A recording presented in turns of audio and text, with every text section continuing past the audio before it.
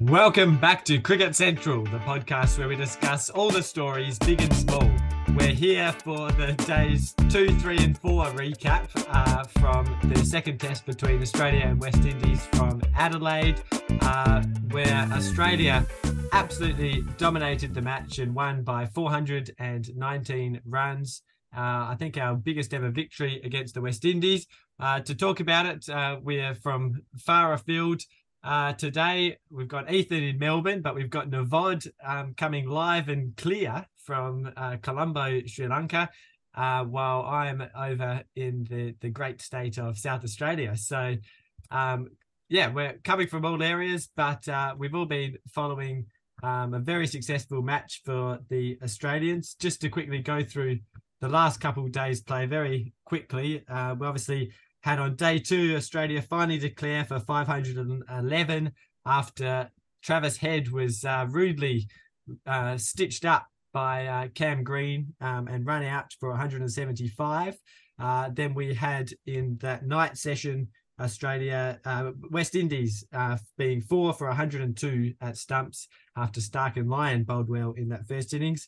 And then on day 3, things really started to fall apart with the bat for the West Indies, with Chanderpaul getting run out by Mitchell Stark early on, and things just got worse and worse from there, getting all out for 110 in the end. It was almost a repeat of the Perth test, where there was really no need for Australia to be batting again, but there was also no need to enforce the follow one. So I think they just thought we may as well give the crowd a bit of a show. And that they did in an interesting second innings, where, people were just going out there and slogging a bit. Usman Khawaja hit a good 45. Some cameos from Labuschagne, Smith and Head again. And in the end, Australia declaring on 199. Setting West Indies the impossible target of 497. Then last night we had yet again the Boland show in the second innings. Again, him picking up 3 for 16. Incredible show under the lights, meaning that they were 4 for 21 at stumps. So today it was really just a mopping up job, where the Aussies finished them off for just 77 runs, bringing on a tremendous victory, but one where, it hurts you to say it, but really the biggest story is just how far West Indies have fallen, I think you would have to say. But we'll start with the good stuff. Ethan, just a masterclass from the Aussies, surely, even with slightly different cast this time, showing our depth a bit. Yeah, I think the Australian bowlers have done a fabulous job, even with 2 significantly major outs in Hazelwood and Cummins, who are arguably our 2 best bowlers, certainly by ranking. And we've, if anything, done a better job against this West Indies lineup, who did look a little bit tired, and they had their own selection issues, but it was a pretty complete performance. Everyone bowled economically. I think we saw the best of Stark, Boland, and Nisa, particularly in that second innings. And it was Nathan Lyon doing what he does best, an expert show of controlled but aggressive off spin. And Cam Green chipping in with a wicket as well. So really a pretty complete bowling performance from this Aussie attack. And it's good that Nisa and Boland have been able to come in and pretty much carry on the great work of the other Aussie quicks. Yeah, for sure. Navad, I don't know how much you caught of it, but it was just remarkable seeing Scott Boland do it again last night, this time under lights. He just seems to hit that spot and is unplayable at times. Yeah, I couldn't catch much viewing. I was following along on ESPN in the car, and because I went to a different part of Sri Lanka for 3 days, so I was following that along with great difficulty with no signal. But I did see all of Scott Boland's wickets fall, on the app, and yeah, it seems like from what I was reading, it seems like he was hitting that perfect line, that perfect length. And just it just really troubled the West Indian batsmen. So he's really a magical bowler, and I'm sure you'll get up the stats that he has. But Yeah, like a 10 average, 30 strike rate is just fantastic, and really shows Australia's depth. Even Nisa as well. You know, sort of on the fringes of the side, but once he gets in and once Boland gets in, they perform, they show up, and it's really exciting to see how Australia's depth has continued. Once you lose the big players like Cummins and Hazelwood, you've still got those players that are still capable of playing at that test level, which is pretty incredible. Yeah, and really becoming a second innings specialist. He's got an average of something like 4.3, I think, in the second innings of test matches, and has got about, I think, 15 of his 21 wickets or something in that also. So, uh, Ethan, really, I think he's shown even more that he'll potentially play a really important role for us in the Ashes next year. I think with that style of bowling that he has, and especially with the pink ball, which are under lights, which is more like English conditions. Do you think he could be a key part of our campaign next year? Look, if he gets a game, I expect him to perform. Although it is unfortunately almost, or fortunately, depending on how you see it, very hard to see, I guess, a clear pathway for him to be into the side. I think we'll always pick Stark, Hazelwood, and Cummins, and Lyon for that matter, when fit. But I think we almost said the same last Ashes in England, and there was a bit more of a rest and rotation policy. Australia were very selective with which grounds they play particular bowlers at. But I mean, if you think Hazelwood is consistent with his line and length, Scott Boland, if anything, seems almost a step up from that. He's consistently been the most economical, and particularly for that triple wicket maiden that he bowled, almost every single ball is challenging that fourth stump channel at an uncomfortable length. And it just seems that he's got all the control in the world, and with a bit of movement, it's almost unplayable. So, certainly in terms of backup bowlers, I think he might be almost the best going around. And it's one of those cases where if he does make it into the side, it's very possible that he's going to be at the same level, if not maybe even a little bit higher than what we've got currently. But with the experience of our major quartet and their proven record, I think it's, unless there's an injury or a deliberate strategy to rest people for particular grounds, hard to say if he'll play a significant role or not. Yeah. I guess Hazelwood's the one now that there's seems to always be questions over. I think he there's some talk he might be out for the entire South Africa series with his, I think, side strain or something. I think that he's got it. Obviously, coming off missing a lot of tests already. So yeah, I think there's a chance that he could get a shot there with injury. Just watching him the last couple of days, I think it's not only that he bowls such a consistent line, but he's actually very skillful at sort of the angles that he uses. A few cutters in there. Yeah, really a very impressive bowler. And really all our bowlers were pretty impressive. I was there today, and Mitchell Stark was bowling as well as I've ever seen him bowl, really. Pitching it up a long way, getting a fair bit of swing. That ball to bowl Jason Holder was as good a one as you'll ever see. And then even Michael Neser, he got in on the act, also getting three wickets for 22 in the second innings to go along with two in the first, and pretty handy also. How did you rate those two, Ethan? I think really they were both pretty simple traditional bowling, and it just worked against this sort of weakened batting attack. But one thing that should be stressed is that Australia were very, very good in the field and carry with the gloves as well.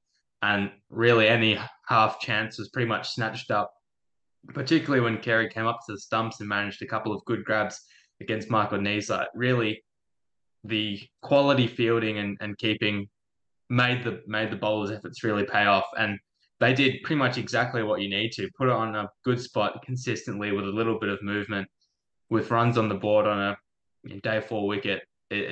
That's really textbook Test match cricket. So it was just very, very good first principles from Australia. And where they've won the series, they've really outdone the West Indies in the basics. And it was good to see Nees and Boland, even though they are fringe players, really excel on those basics and do a lot right. Yeah, 100%. And it would be amiss of us to not mention Nathan Lyon bringing up his 450th wicket. Also, so yeah, really very complete performance by the Australian bowlers, and well, the batting, we don't even really need to speak about that, with the exception of Warner, who we'll get onto in a second. Very impressive. But we'll flip across to West Indies side of things. And Navod, I'll give you the first shot on this because I know you are, I think West Indies are your second team from what you've said. But today I was there at the game and was hoping to get, at least a session, but in the end got just a little over an hour and a half. So I decided to stay along for the presentation ceremony at the end. And Craig Brathwaite, very interesting interview he gave there, where he was very honest about where West Indies are at, and he said that in the first test he thought that they showed a lot of fight, and he was pretty happy with their effort, at least if not the result. But he said that this test they didn't show any fight at all. And he seemed pretty disappointed with the way things are at there. Do you think that's a fair takeaway? And well, have the West Indies sort of taken another step down on the rung? And where is it going to end for the Windies? A lot of questions there, but I'll hand it across to you. I'll do my best to answer them. I think definitely. I think the Craig Brathwaite's response is very fair. I think, and it's rightfully so. I think in the first test, I was very impressed. The batting efforts by the openers at the start, Tajerine especially, were absolutely fantastic. And then in the second innings, in their second batting innings, Craig Brathwaite with that absolutely brilliant century, and then Roston Chase, I think, with a 50 as well, and Tajerine contributing with something 40 odd. I can't exactly remember, but yeah, I thought they did actually put up a good fight, and the bowlers were good. I thought the bowling was a bit better this test for the West Indies, especially in that first innings. But definitely the batting, for sure, just collapsed and couldn't put up anything really against the attack from Boland, Neser, and Stark, and Lyon as well.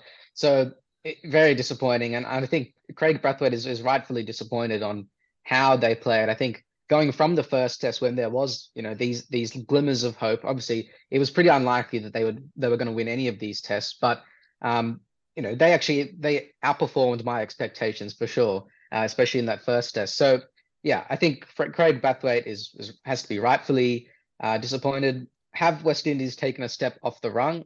I don't think so. I think that first test really showed that they can come here and be a little bit competitive. Obviously, they did lose the test and did lose this one quite substantially. But what I saw from the first test from the West Indians was something that really impressed me. I didn't really think they would. I really thought they would do something like they did in the second innings of this test, right? A 77 or a very low total, all out. But they managed to put on, I don't know how many runs, but it was quite impressive, right? Tajerine and Craig Brathwaite both contributing. Roston Chase with a 50 and a Craig Brathwaite 100. Craig Brathwaite has had, I think I saw a stat, the last 11 centuries have all been to Craig Brathwaite from the West Indies in Test cricket. So it shows you how much of a good player he is. And I don't think the West Indies have stepped down a rung. I think this is a really good learning lesson for them. I think they're trying to climb that ladder, but unfortunately a little bit slippy up there. So they need to just fix up a few of the things. I think batting is probably their main concern, and bowling as well. I think it's okay. I say main concern, but I think it is an all-round thing. There needs to be a bit, the bowling needs to be a bit better, especially in the spin department. Not choosing Rakeem Cornwall was probably an error, in my opinion. Although Roston Chase did get runs, I think he wasn't the best of spinners. So maybe choosing Rakeem Cornwall would have been a better idea. And then batting, just the middle order is not great. It's let's be honest, it's not good at all.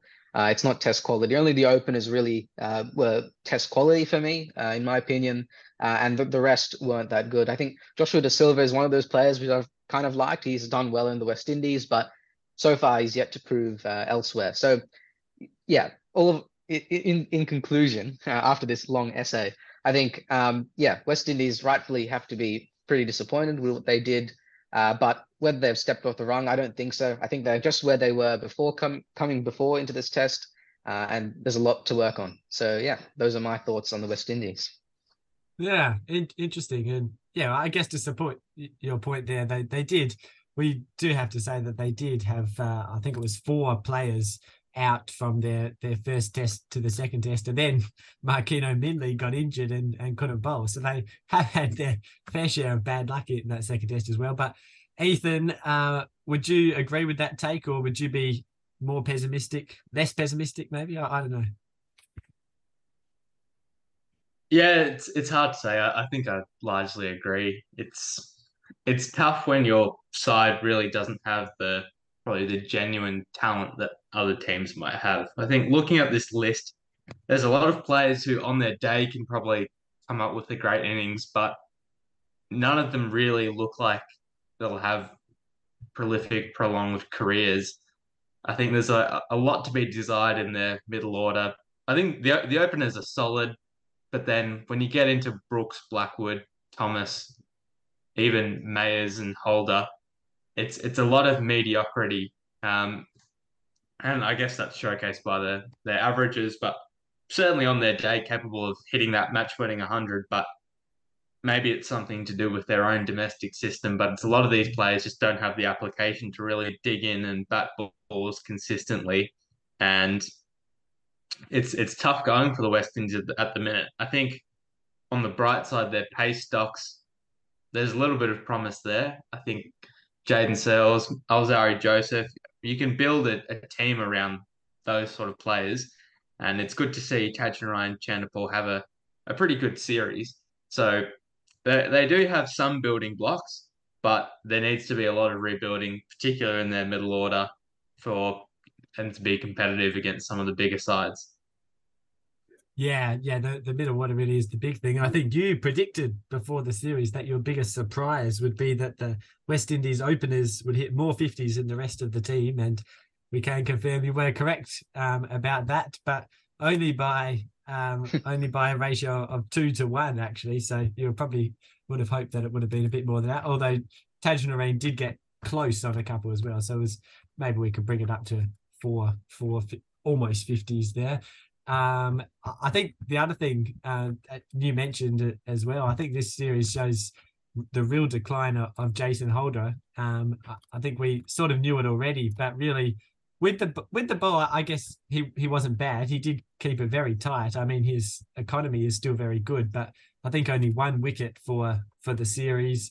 And then with the bat, especially in the circumstances he was coming in, you would expect someone of his experience, a past captain, to sort of show a bit more grit than he did. I mean, I think the thing we'll remember from his batting will be that dismissal to Travis Head in Perth in the first test. So, Navod, do you think it's perhaps time for the Windies, like a new coach coming in now? We don't know who it's going to be, but I think Simmons is on the way out, isn't he? Is it time to maybe transition past Holder or other or players like that? I guess the question is, who do you go to? But is that something we might see? I think, yeah, new coaching is definitely something that needs to be looked at for the West Indies. I think it's something that doesn't just sit with Test. I think it transcends all formats for them. But for me, I think Jason Holder is an interesting one because he was such a good player all those years ago, and it's hard to say because I really like him as well as a player. But I definitely think he's one of those cricketers who's sort of come to a decline, whether that's in mentality or how he plays. I think definitely there needs to be something to be looked at by coaching. And for me, I think the West Indies cricket, even the selection, the coaching, is a little bit of a mess to me. It's not really well organized. There are some odd selections. It's just all around pretty wacky. So I think that definitely needs to be addressed first. I think that's not only, as I said, not only just for Test, but for T20 and ODI. So we'll have to see. But in terms of Jason Holder, it might be time for him to call it, but I'd certainly not hope so. He is quite talented. He's quite tall, naturally tall, so he gets that good bounce. And yeah, we saw how effective he was, I think 2018, around that time. So if he can just rechannel that sort of energy, then it'd be smooth sailing for the West Indies. But unfortunately, he hasn't got that at this stage. So yeah, we'll have to see how he goes and what the West Indies choose to do with Jason Holder. Yeah, I'm glad you brought up the wacky tactics as well, because that might be my last question. Some of the bowling tactics in this match were very interesting, to say the least. I think bowling to Travis Head wide outside the off stump, and hoping that will get you a wicket, probably not the greatest idea. And I think it was almost sad in a way, because Alzari Joseph had a pretty good match with his bowling. I thought he bowled much better than in the first match. His pace was up and bowled some great bowls. But Ethan, he just there just didn't seem to be enough consistently of it. Do you think that would be fair? And too many balls that were just too easy to hit. Do you think that would be a fair thing to say? Yeah, I think so. I think he's he's a very hyped up bowler, potentially with a lot of promise, who has never really hit the mark in Test cricket. I think his best bowling in an innings is 3 wickets, and he averages around probably high 30s with the ball. So he's never really set Test cricket alight, despite having that extra yard of pace and occasionally putting it in quite a good area. So I thought we saw signs of his potential in that test, but it is a control thing. If he can work out how to consistently get the ball in that key area that Scott Boland and Josh Hazlewood often hit, it's almost going to do him a world of good. I mean, with other pace bowlers who are a little bit quicker, like maybe an Anrich Nokia, you can get away with bowling quite loosely if you have that extra yard of pace. But certainly, you do need to counter that, the ability to build pressure. Otherwise, the batsmen feel like they can dominate you and almost dictate terms. So he's relatively young at 26, so he's got a little bit of time to really work on his test game. But certainly, I think you can build a team around a player like that, and he certainly shows a little bit of grit there. So it was good that even though the entire team probably wasn't on the ball this test, that he managed to step up. And I think with a little bit of work, maybe with some new coaching, he might be able to really hone in on that accuracy and find that line of length that gets him some more wickets. Yeah, I think I'd agree with that. And at least he is someone that you can think, okay, if we stick with him, he could be something special. Okay, well, we'll be talking about the negatives of West Indies. For Australia, as we say, there were so many positives. Obviously, across the series, we do just have to quickly mention Marnus Labuschagne, 502 runs at an average of 167.3. He became the fastest person since Don Bradman to 3,000 runs. He bettered Matthew Hayden's record for most runs in a two-test series. Even better than that, that was the Zimbabwe series, where I think Hayden scored a 380 or something. So quite an impressive feat for Marnus to do better than that. Obviously, Smith scoring runs in the first match, Head in both matches.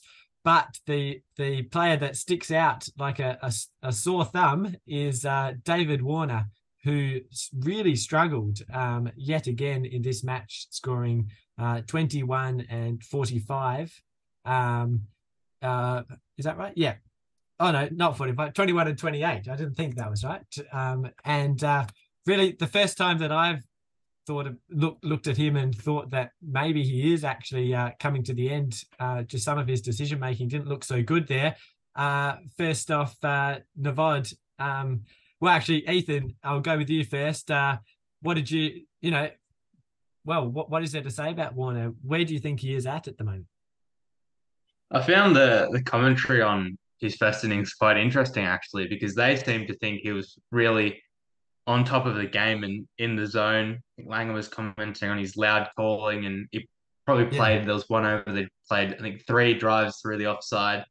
And I remember thinking, I'm not convinced by this at all. Just from the actual foot movement itself, I think it was you can put away bad bowling, but as soon as one ball was in a half decent spot, he managed to fall pretty much straight after that flurry of boundaries. So really, I mean, I don't think his batting is that dissimilar to Jason Holder's, really. I mean, it looks quite nice technically when the shot's played, but the lack of movement of the front foot I find very concerning, even against these West Indies bowlers who are markedly less quick than what we'll get next series with South Africa. So, I mean, he's clearly a very good batsman with his hand-eye and his ability to play different strokes. But I do wonder whether that lack of front foot movement will have its repercussions. And as we saw in that first innings, as soon as you drift one wide or maybe you pull your length back a touch, he does seem vulnerable to me.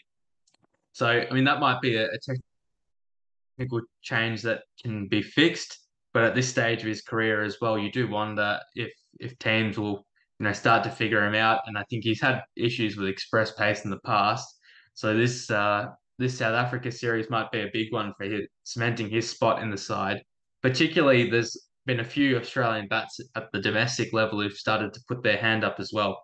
So, I mean, honestly, the Australian openers have been underwhelming this series, even though we have dominated. I think Brathwaite and Tajiran Chanderpaul have probably outdone them. I think they've got 3 out of the top 4 highest opening stands. And while the performances will go under the radar, I think there are questions about, or to be asked of David Warner in particular, given the form of batsmen's 3, 4, and 5 in Labuschagne, Smith, and Head. Yeah, no, it's a good point you make about the openers, and I guess Warner's never really been someone who moves his feet a huge amount, but I think you're right. Now it does look even worse and just doesn't look balanced at all. Navod spoke a little bit with after the first day about some of the external things that we've been hearing dealing with Warner lately, and that do you think potentially sort of the pressure to score runs and all the external noise, could it be getting to him a little bit? I think, of course, that's with anyone with something like the captaincy being discussed in the nature that it was, will affect someone and then how they play the game mentally. But I think Warner's someone who's had a lot of experience playing cricket. He's been playing for a long time, so I think someone of his experience would be able to sort of drone out those outside thoughts and when they're playing their test cricket, really focus in on what they're doing. For me, I think it's one of those things where Warner's sort of in his Aaron Finch sort of era. He's coming to a decline, as Pearson's lovely favorite phrase is, in regards to Adil Rashid, which I think is wrong. But yeah, I think Warner's coming to that stage of his career when it's time to maybe think of retiring. I think since that Pakistan series in 2019, 2020, his average has been somewhere in the low 20s. So pretty disappointing and pretty abysmal for someone who we know can score those big runs and is quite has had quite a prolific career. These last 3 years or so have been pretty disappointing for him. So I think it may be coming to that stage where he needs to consider whether he wants to keep playing Test cricket. I think, as Ethan said, there are things that you could fix, like technique and form. I think technique actually is pretty good. It's more, it's just more how he's playing the ball, his footwork, things like that. But then again, he's also at that stage where he could retire. He's quite old. I don't know what he's thinking.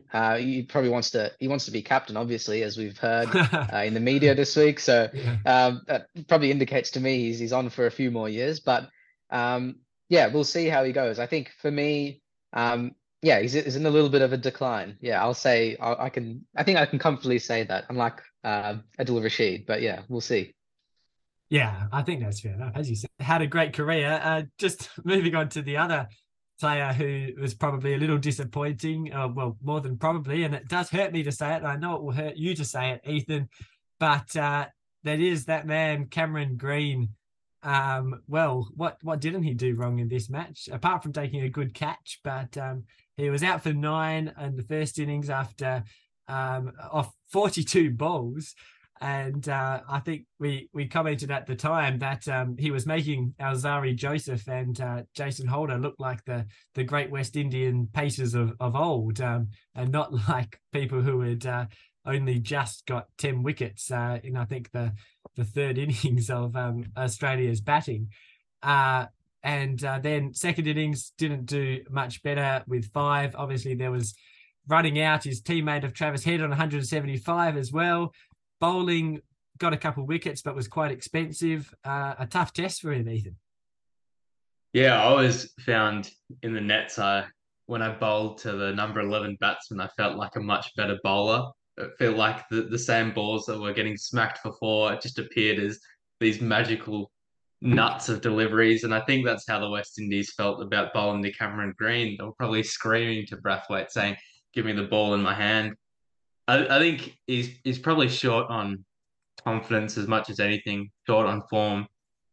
If I'm right, there hasn't been a lot of build up for him into this series because of the T20 World Cup. So he hasn't had that ability in the Shield season to go out and whack hundreds for fun. And I mean, it was really good to see his reaction after that catch, actually, because that gives you an indication, I suppose, about how in the game you are and how, I guess, confident you are as well. Yeah, his bowling's is still a work in progress, I'd say. He had a very good Ashes campaign, but in all formats, really, he's sort of known for having that a bit of a looseness to him and a bit of high economy um, play. But yes, the batting needs the most work. He's got good stroke play, but I don't think he's quite picked up the pace of Test cricket yet. We've seen at times he looks uncomfortable at the crease, not knowing whether to be defensive or aggressive. And really, the best innings he's played are sort of batting for a declaration, but not slogging like we saw in this Test. So I think he just needs time to figure out an actual plan. But it is interesting to think how much of an opportunity will we give someone like that? I think with the position that the team's in now, being ranked number one and being or seeming fairly comfortable at home, that's probably to his advantage. But he does need to start figuring things out because, I mean, he's not exactly the new kid on the block anymore. It's been a couple of summers of this, so we'll hope he'll figure it out sooner than later. But certainly a good talent that we want to look after. Yeah, I think that sums it up pretty well. He's interesting because he's had so many great innings but so many different types of innings as well. Like we think about just a couple of months ago, we were talking about how he was the new star T20 batsman for us after he smashed everyone over in India. But now, he looks like he couldn't score a run, in B grade or something. And yeah, he never seems to have it to get it all together consistently, which I guess is just a sign of his youth and inexperience. But a tough test for him nonetheless. Okay, well, the last thing that I'd ask after a test match is just looking to the pitch, how we would grade the pitch.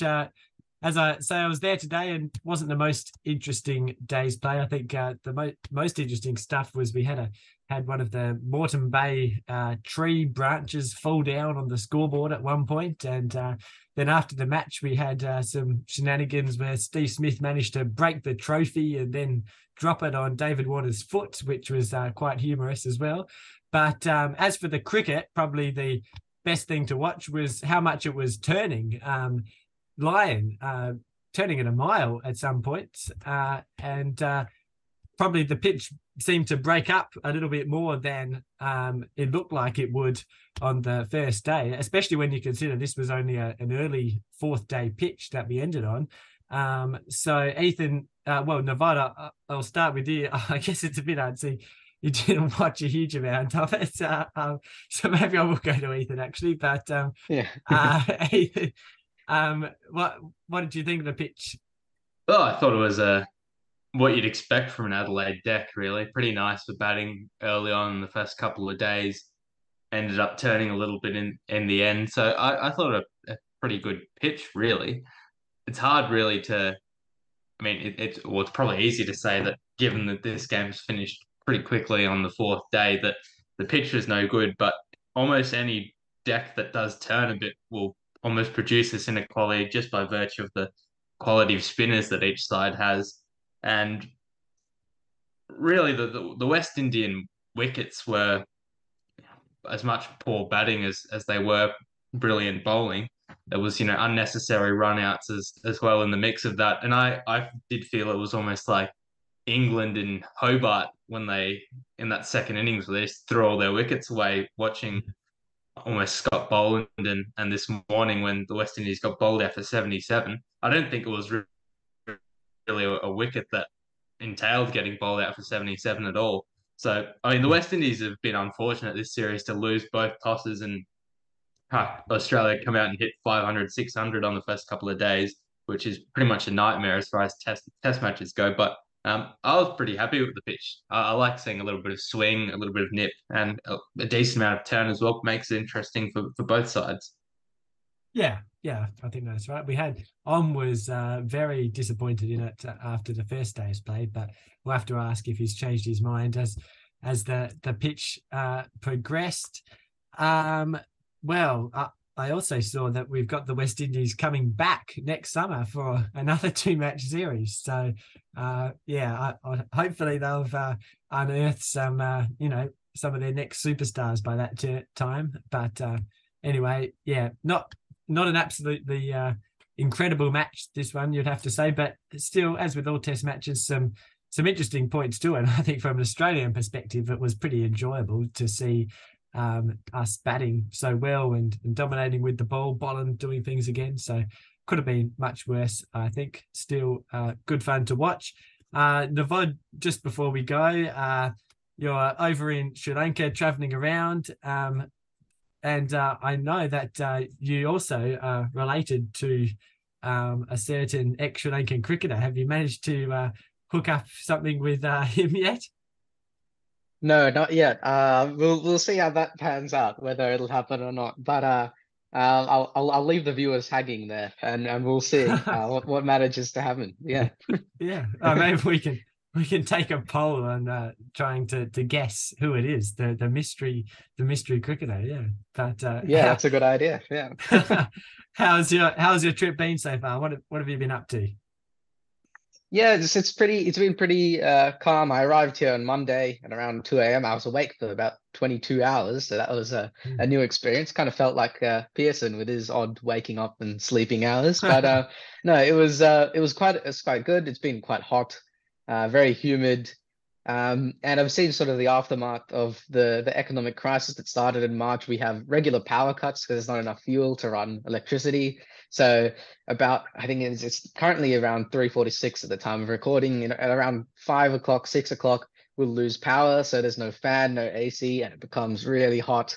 And it's really, really hard then. But no, honestly, other than that, it's been quite good. Traveling around, I went to Northern Central Province for a few days. I did some charity work there, and that was quite good. So seeing a few different parts of Sri Lanka was quite good. And yeah, it's been quite enjoyable so far. I've got another 3 weeks here, so I'm here for quite a while, and hopefully I'll be able to see more. Oh, that's good. It's and very good of you to do some charity work on your holiday as well. I'm impressed with that. Just quickly on the crisis, apart from the power, are things slowly improving, or does it still feel like people are in pretty tough situations?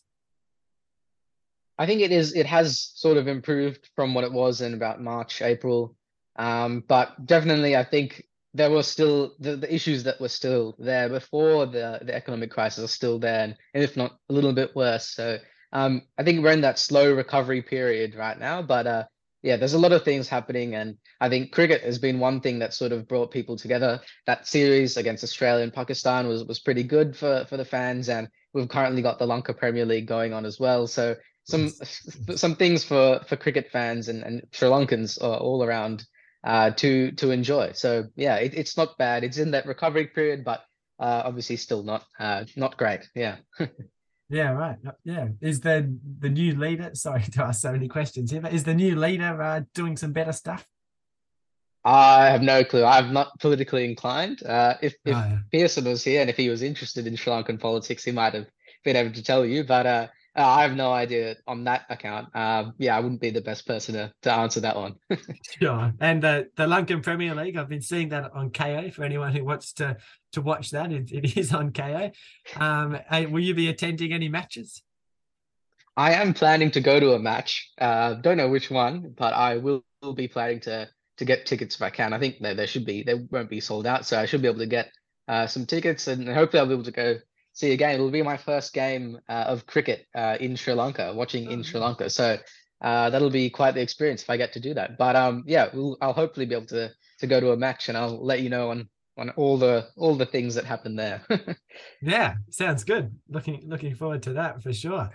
Okay, well, that's we went off on a bit of a tangent there, but interesting interesting to have someone traveling overseas, seeing sights. So yeah, but now we probably should end. So thank you guys for coming on. Thank you all for listening. We'll be back with a podcast sometime next week with our looking ahead to the South Africa series, which poses a much greater challenge for the Australians, and we still haven't had that podcast talking about England's success in Pakistan yet. So yeah, if Pearson can find a time from Wyoming in the US where he is at the moment, well, maybe we'll get something up about that also. But yeah, for now, thank you all for listening, and goodbye.